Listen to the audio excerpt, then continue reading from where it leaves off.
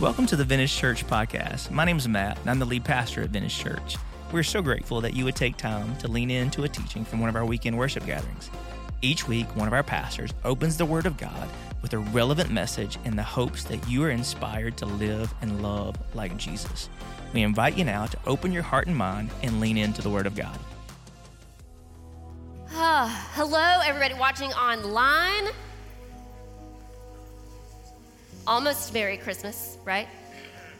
Are you guys, I don't know how you are. I'm a little bit of a purist, like right now we're in the season of Advent, not the season of Christmas. Christmas is December 25th, so we're in that time when we're at the grocery store or at Marshall's, and you're checking out and you're like, what am I supposed to say right now? Merry Christmas? It's not Christmas yet. Please don't let it be Christmas yet. I'm not ready. I've got some more check-in lists twice situation going on. But I love Christmas. I love this time of year. I love the candlelight and the trees and the presents. I love the gathering with people. And I love that we get to be here together today. And we're in a series called A Thrill of Hope. And, Matt told you last week, the reason that we're naming the series A Thrill of Hope is because it comes from his favorite Christmas song, Oh Holy Night. That line that says, a thrill of hope, the weary world rejoices. And I don't know if there's a better word to describe our world right now than weary. And even though, we've had a real weird last couple of years, I don't know that we're more weary now than we ever have been. It's just different. It's just a different weary, And I'm one of those people that, sun up to sundown and beyond, I can go. I am I'll be honest, that morning time, I need a pretty long runway.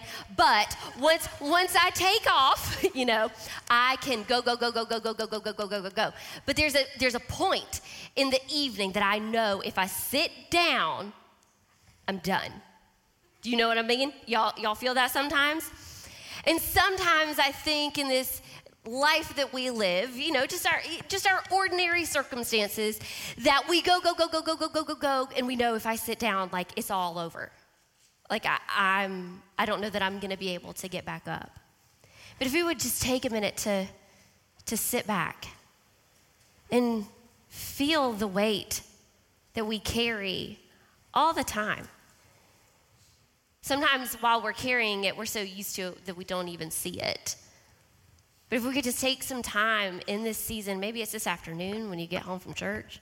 Maybe it's later this week. Maybe in the mornings, when you do your devotionals in the mornings, that maybe before you pick up your Bible, before you start asking God for the things that you need, and we definitely should do that, you just sit quietly for a minute.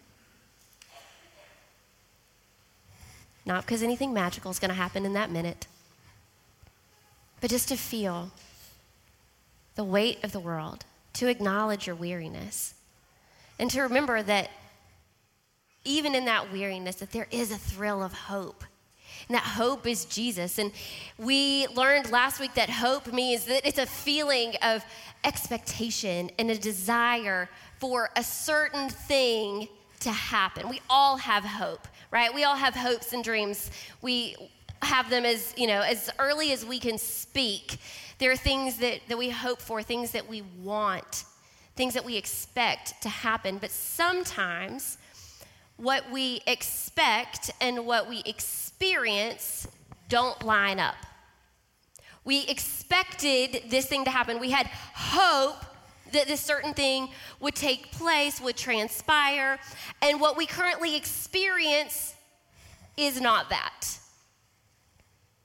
And we find ourselves in a place of disappointment.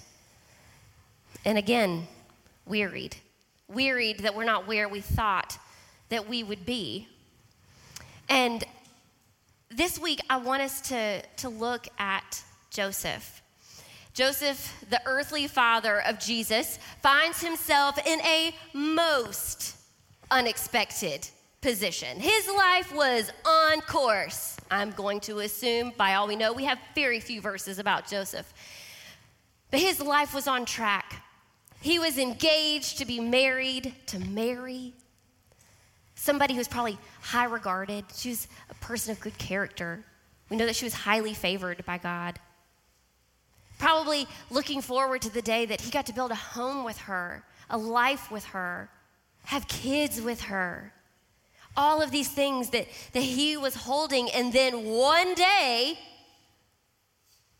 she comes to him. Now, as far as we can tell, the timeline of this story is something like Gabriel tells Mary that she's going to be pregnant even though she's a virgin, and she's going to conceive of the Holy Spirit. And after he gives her this message, she goes to visit her cousin Elizabeth, and she stays there for many months. Well, then she comes back. And I don't know if you know anything about pregnancy, but when you've been pregnant for many months, you start growing this bump in your front. And it's a bump that's hard to ignore, and after a while, it kind of gets in the way. And she comes back, and I can just imagine Joseph being like, "What were you doing with Elizabeth? What happened while you were away? You were that, and that isn't mine. What is happening?" His life was on course. He had a plan. We love plans. But now the image of the life that he had is forever changed. He cannot escape the circumstances that he currently finds himself in. And so he has to submit to what life has brought him. Now, I want you to know that, listen, I'm aware, there's no shortage of messages and sermons about Joseph, about what we can learn from him, his character, and the situation that he found himself in. So today, I just want to offer you a couple of things that I noticed that I really couldn't stop thinking about as we read the account of Joseph in the book of Matthew. So let's look in Matthew chapter 1. This is the first book in the New Testament, and Matthew is writing, and he says in verse 18, "The birth of Jesus Christ came about this way. After his mother Mary had been engaged to Joseph, it was discovered before they came together that she was pregnant from the Holy Spirit. So her husband, Joseph, being a righteous man and not wanting to disgrace her publicly, decided to divorce her secretly. But after he had considered these things, an angel of the Lord appeared to him in a dream." Now, the first thing that I couldn't escape, and I'm so glad God didn't let me escape these things, was that Joseph didn't ignore the reality that things were not the way they were supposed to be. Sometimes when our reality doesn't line up with the way that we thought it was going to be, when our expectations haven't been met, we sometimes diminish our disappointment. We say things like, "Well, I mean, it wasn't that big a deal.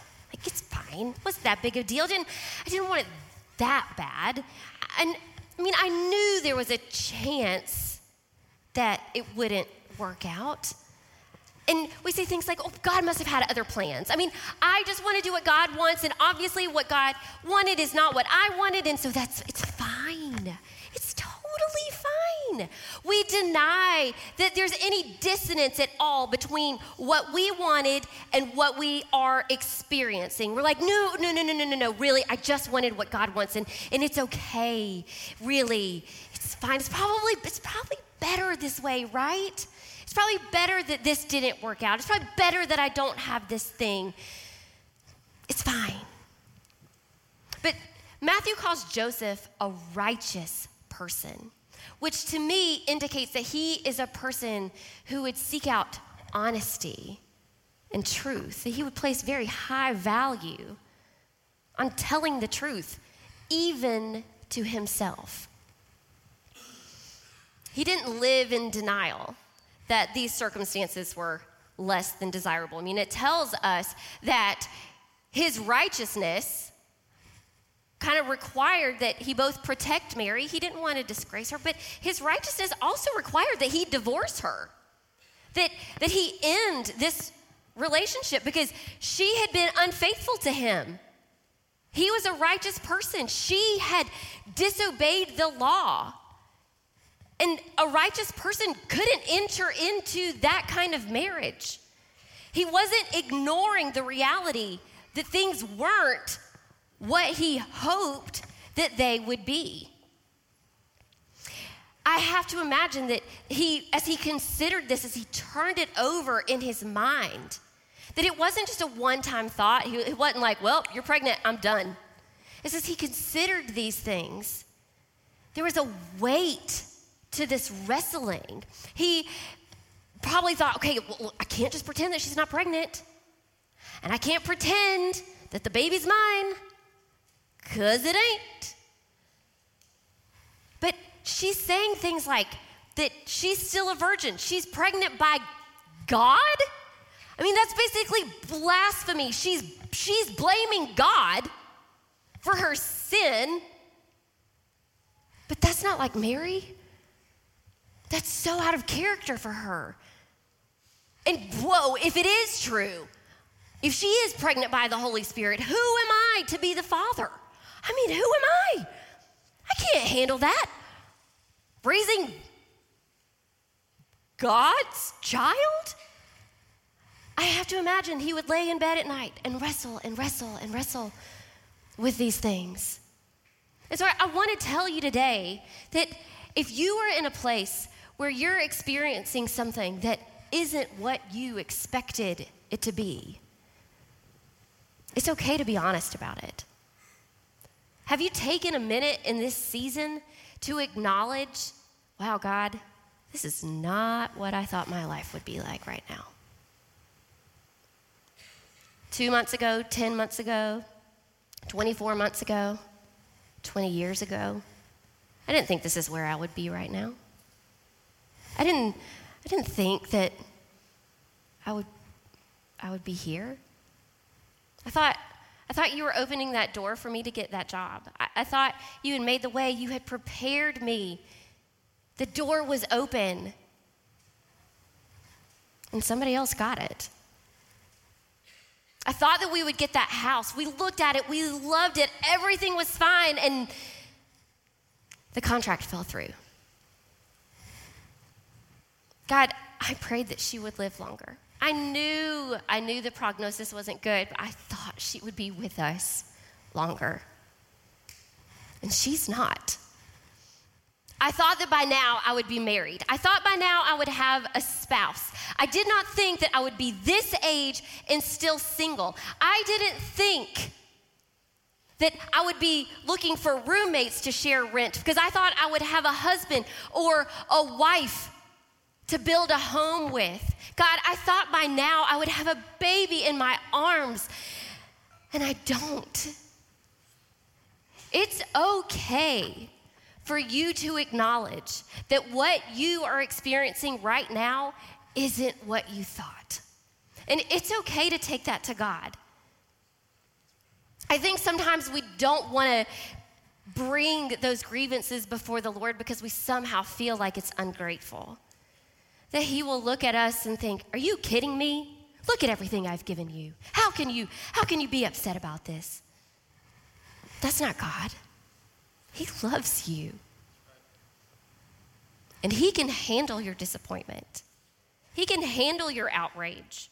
And maybe what you're experiencing right now isn't a complete departure from what you thought it would be. Maybe it's just harder than you thought it would be.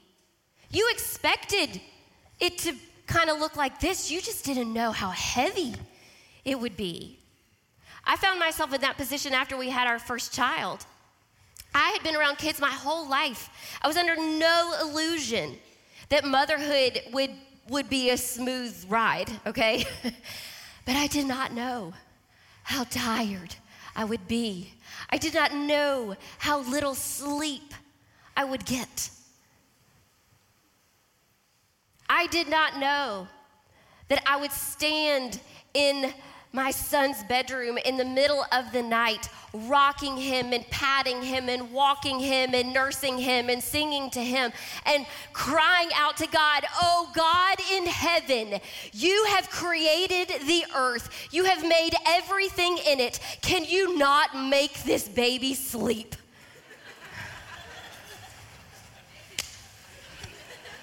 I've got lots of amens in here. I see you, mamas.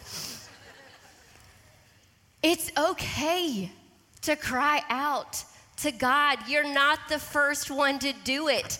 You're in good company all throughout history. People from prophets to judges to shepherds to kings to Jesus himself cried out to God when things weren't what they expected them to be.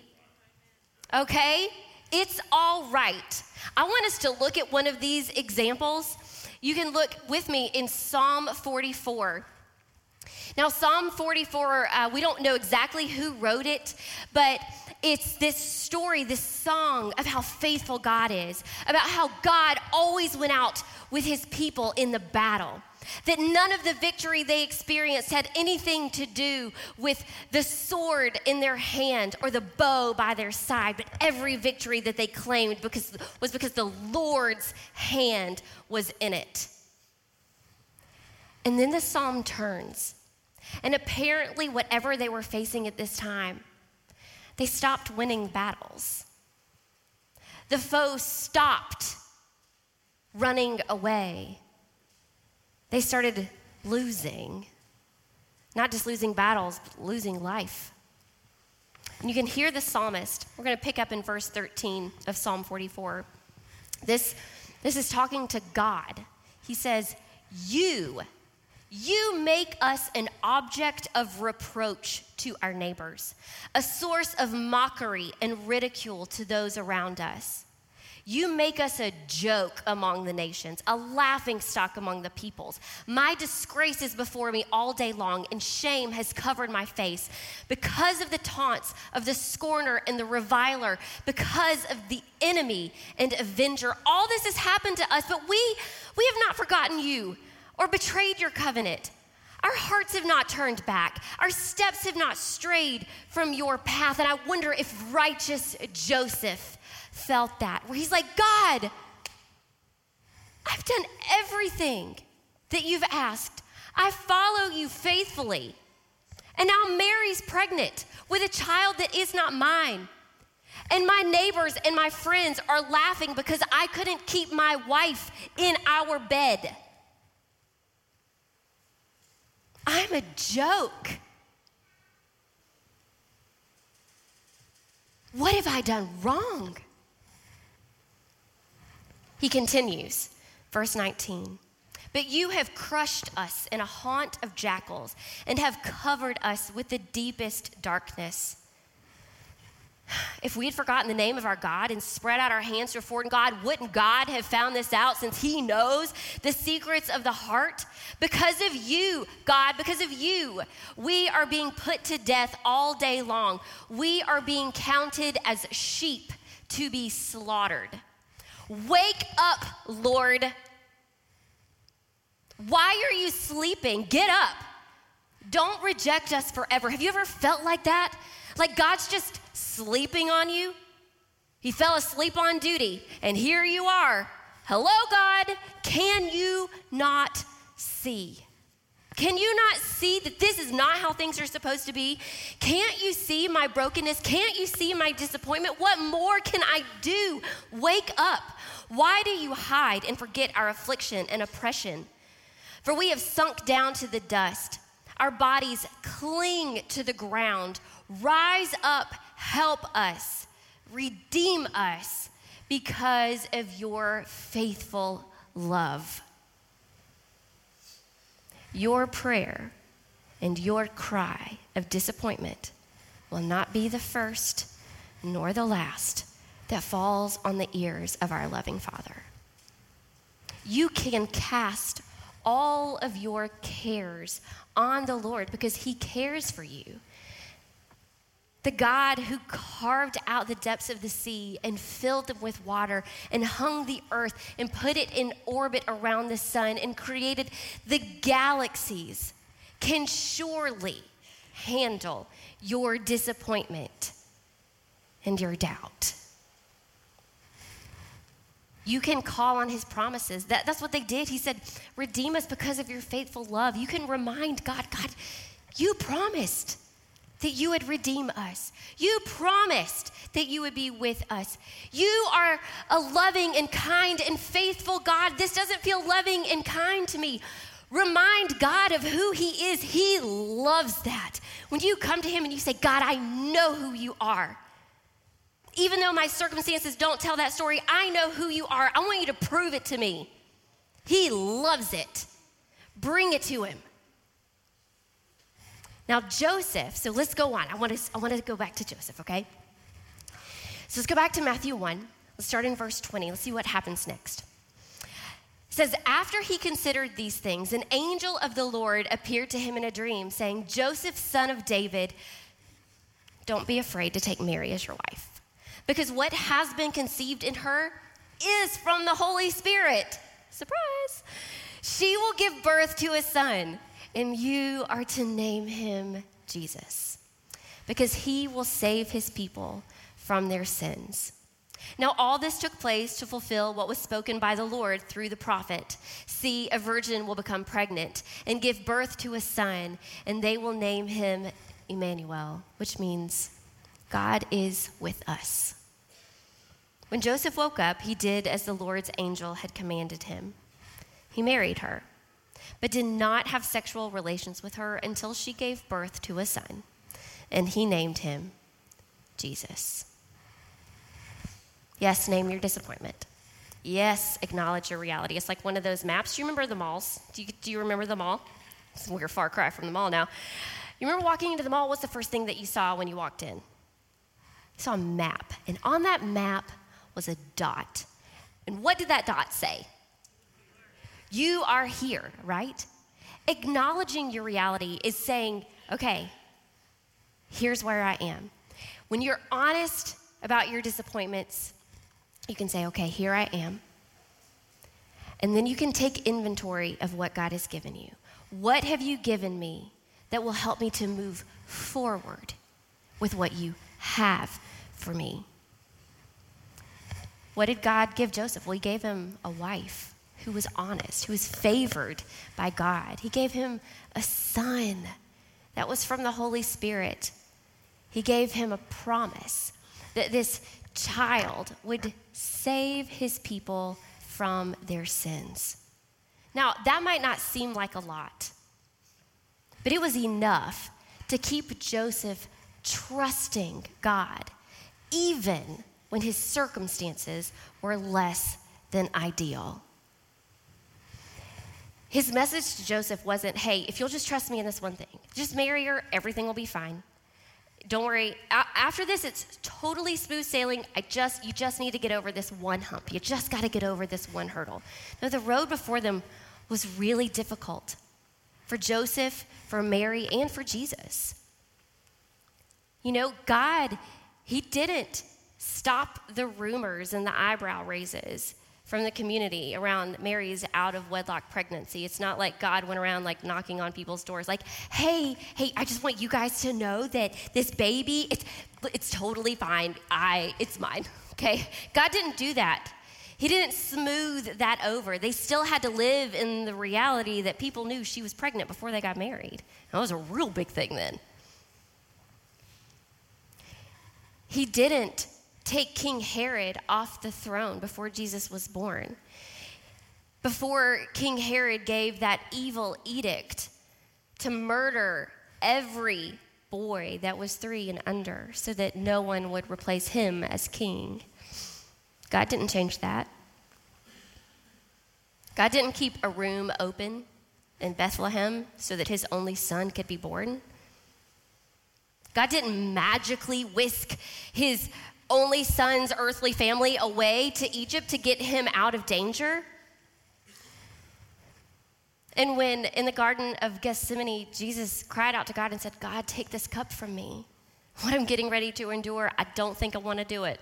Take this cup from me. He didn't. God didn't take that away, and instead, that very night, Jesus was arrested and tried and crucified. God's promise is always enough to keep us moving forward. But that promise isn't that everything is always going to be easy.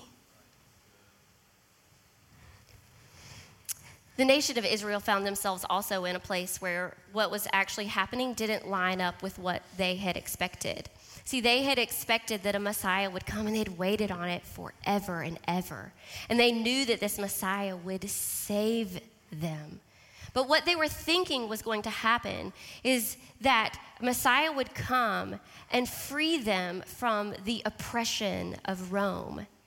But when Jesus came preaching repentance, he wanted to offer them not a freedom from oppression of Rome, but he wanted you to have freedom from the oppression of sin.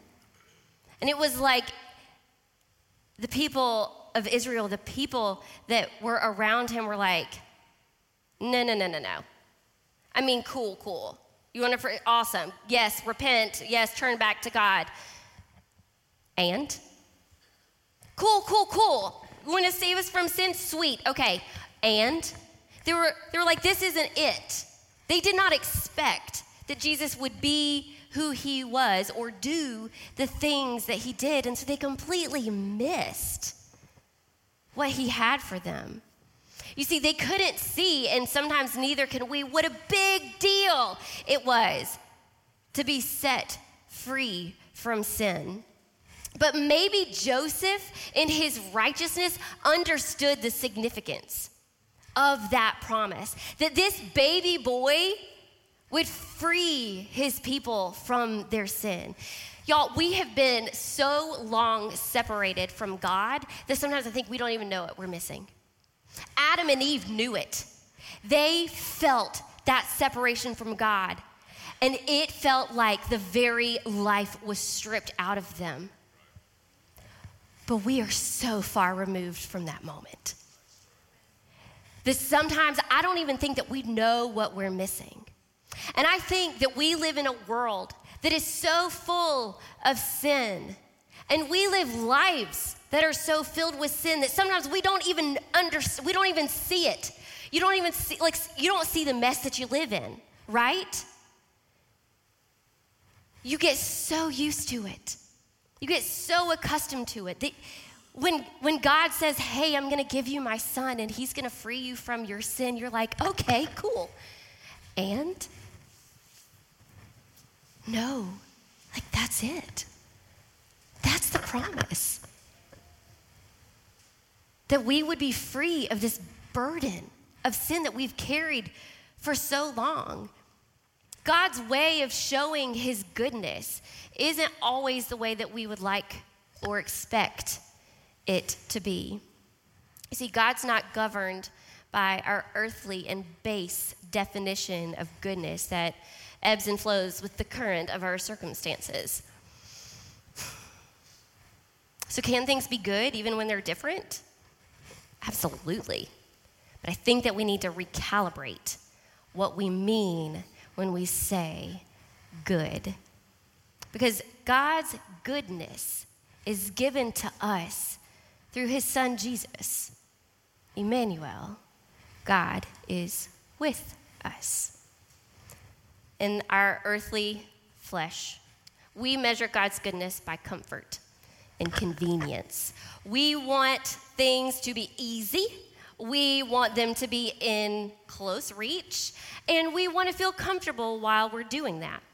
And we believe that this is God's goodness over us, right? When our bank account has enough money in it, oh, we are blessed and highly favored, right? But the minute that bank account balance gets down to 100, 64, 12, we start to sweat. We're like, God, what are we doing wrong? Where's your favor now? What do I need to do to get back into your good graces? But that's not the measure of God's goodness. Things that are easy and things that are comfortable, that's not how we know that God is good. God gives us his goodness by giving us himself. He gave us his peace, and he gave us his presence for then, for now, and for forever. Jesus said in John 14, verse 25, he says, I've spoken these things to you while I remain with you. But the counselor, the Holy Spirit, whom the Father will send in my name, will teach you all things and remind you of everything I have told you. Peace I leave with you. My peace I give to you. I do not give to you as the world gives. Don't let your heart be troubled or fearful. He said in John 16:33, I've told you these things so that in me you may have peace. Yes, you will have suffering in this world, but be courageous. Take heart. I have conquered the world. He even prayed very specifically to God that God would not take us out of the world, but that he would leave us in it. And they're like, are you kidding me? This is what you wanted? You wanted us to be in this broken, awful, terrible world? Jesus in John 17:15, he prays to God. He says, I'm not praying that you take them out of the world, but that you protect them from the evil one. You see, when we follow Jesus, we have to walk through this world. When we follow Jesus, we have to walk through this world, and we will feel that. It will bump up against us. Even when we are following Jesus, we still might not be able to find a job.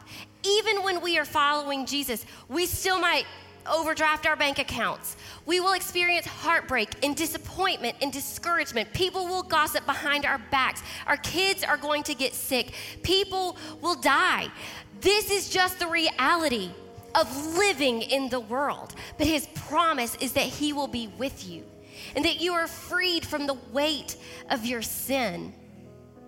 Paul says this in 2 Corinthians. He says, therefore we do not give up. Even though our outer person is being destroyed, our inner person is being renewed day by day.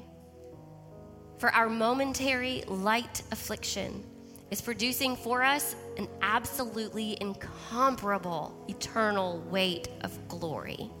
And I know what you're going through right now might not seem light or momentary. It might feel very, very heavy. But compared to the eternal weight of glory, it is very light. So, we do not focus on what is seen, but on what is unseen. For what is seen is temporary, but what is unseen is eternal. And I think Joseph would probably amen Paul right there. You see, Joseph's willingness to obey God, it made his life harder, not easier. He had his eyes, though, fixed on something he could not see. And so often we look for that earthly fix for something that only an eternal God can satisfy. And I'll be honest, as I've prepared to preach this week, I thought, really, God, that's it? That's what you want me to tell these people? Like, to set their eyes on something that they can't see? They've got problems. I've got problems, real big problems that I can see. And what you want me to tell them is to focus on you, that we have hope in heaven, that there's something greater. That's it.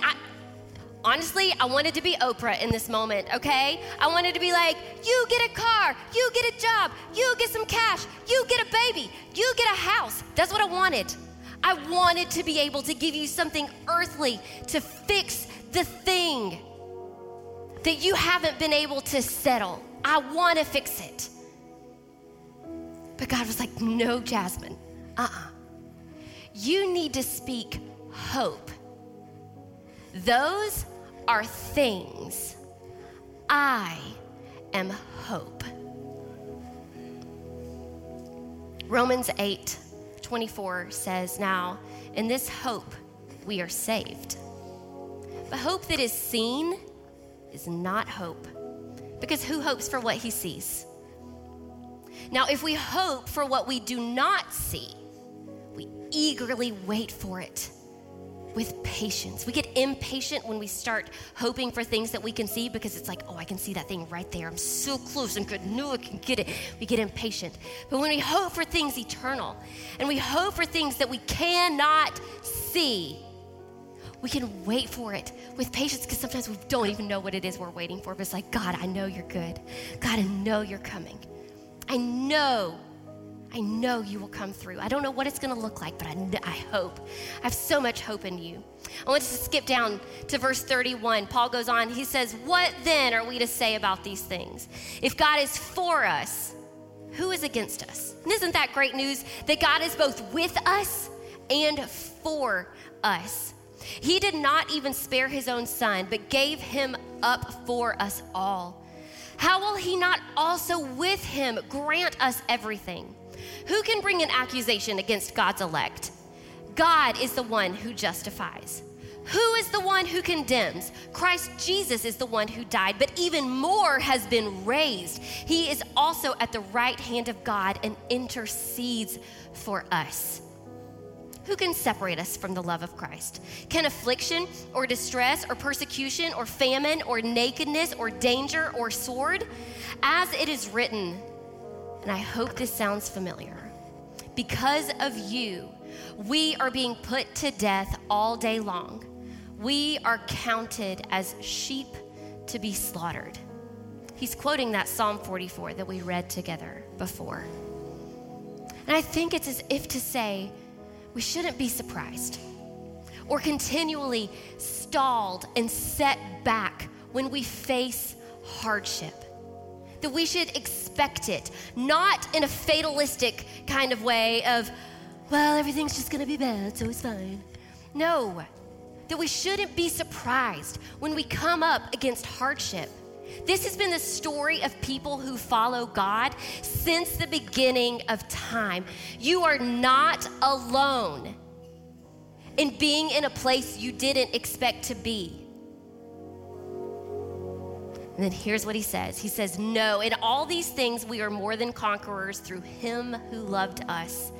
For I am persuaded that neither death, nor life, nor angels, nor rulers, nor things present, nor things to come, nor powers, nor height, nor depth, nor any other thing created will be able to separate us from the love of God that is in Christ Jesus, our Lord. And that is how things can be different and still be good. That the Savior of the world is come, is here, and is to come, and that nothing that we go through in this life can separate us from his love. Nothing is going to keep him from getting to you, and it's not going to keep you from getting to him.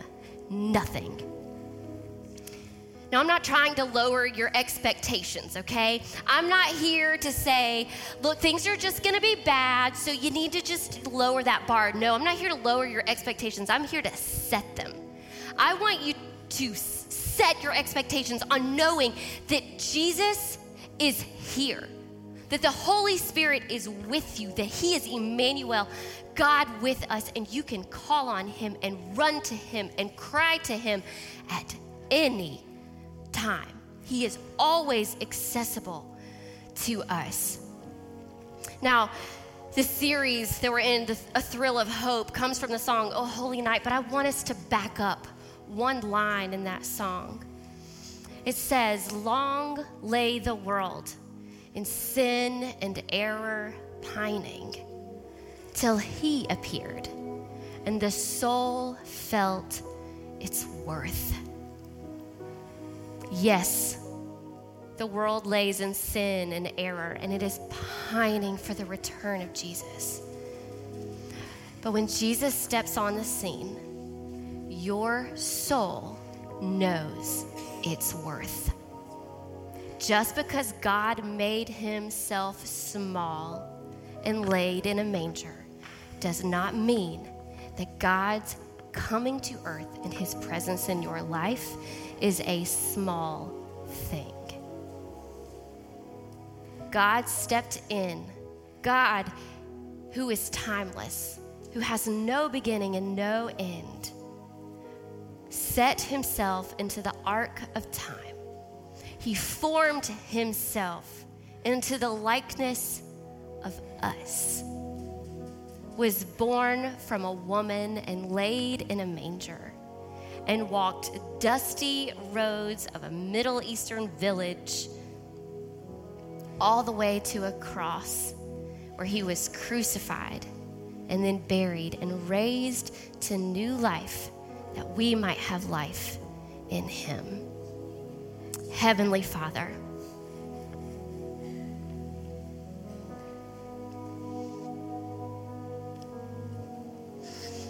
I cannot begin to comprehend or articulate the lengths that you have gone to be with us. So God, as we find ourselves in circumstances that we did not plan for, that are less than ideal or maybe even downright awful, God, help us to remember that we are not in it alone, that you gave us yourself, and it is the best gift that we could ever ask for or think of or imagine. Thank you that our hope is anchored in you, in the certainty that you are with us and that you are coming again. I pray all of these things in the name of Jesus. Amen. Thanks for listening to the Vintage Church podcast. We hope what you have just heard has inspired you to live and love like Jesus. If you'd like to know more about Vintage Church or to get further connected, we invite you to visit us at our website at vintagechurch.net. We'd also encourage you to download the Vintage app. There you can find more resources about how to get involved and grow in your faith. You can access the Vintage Church app by going to app.vintagechurch.net. Thank you so much for allowing us to be a part of your spiritual journey, and we hope to see you soon.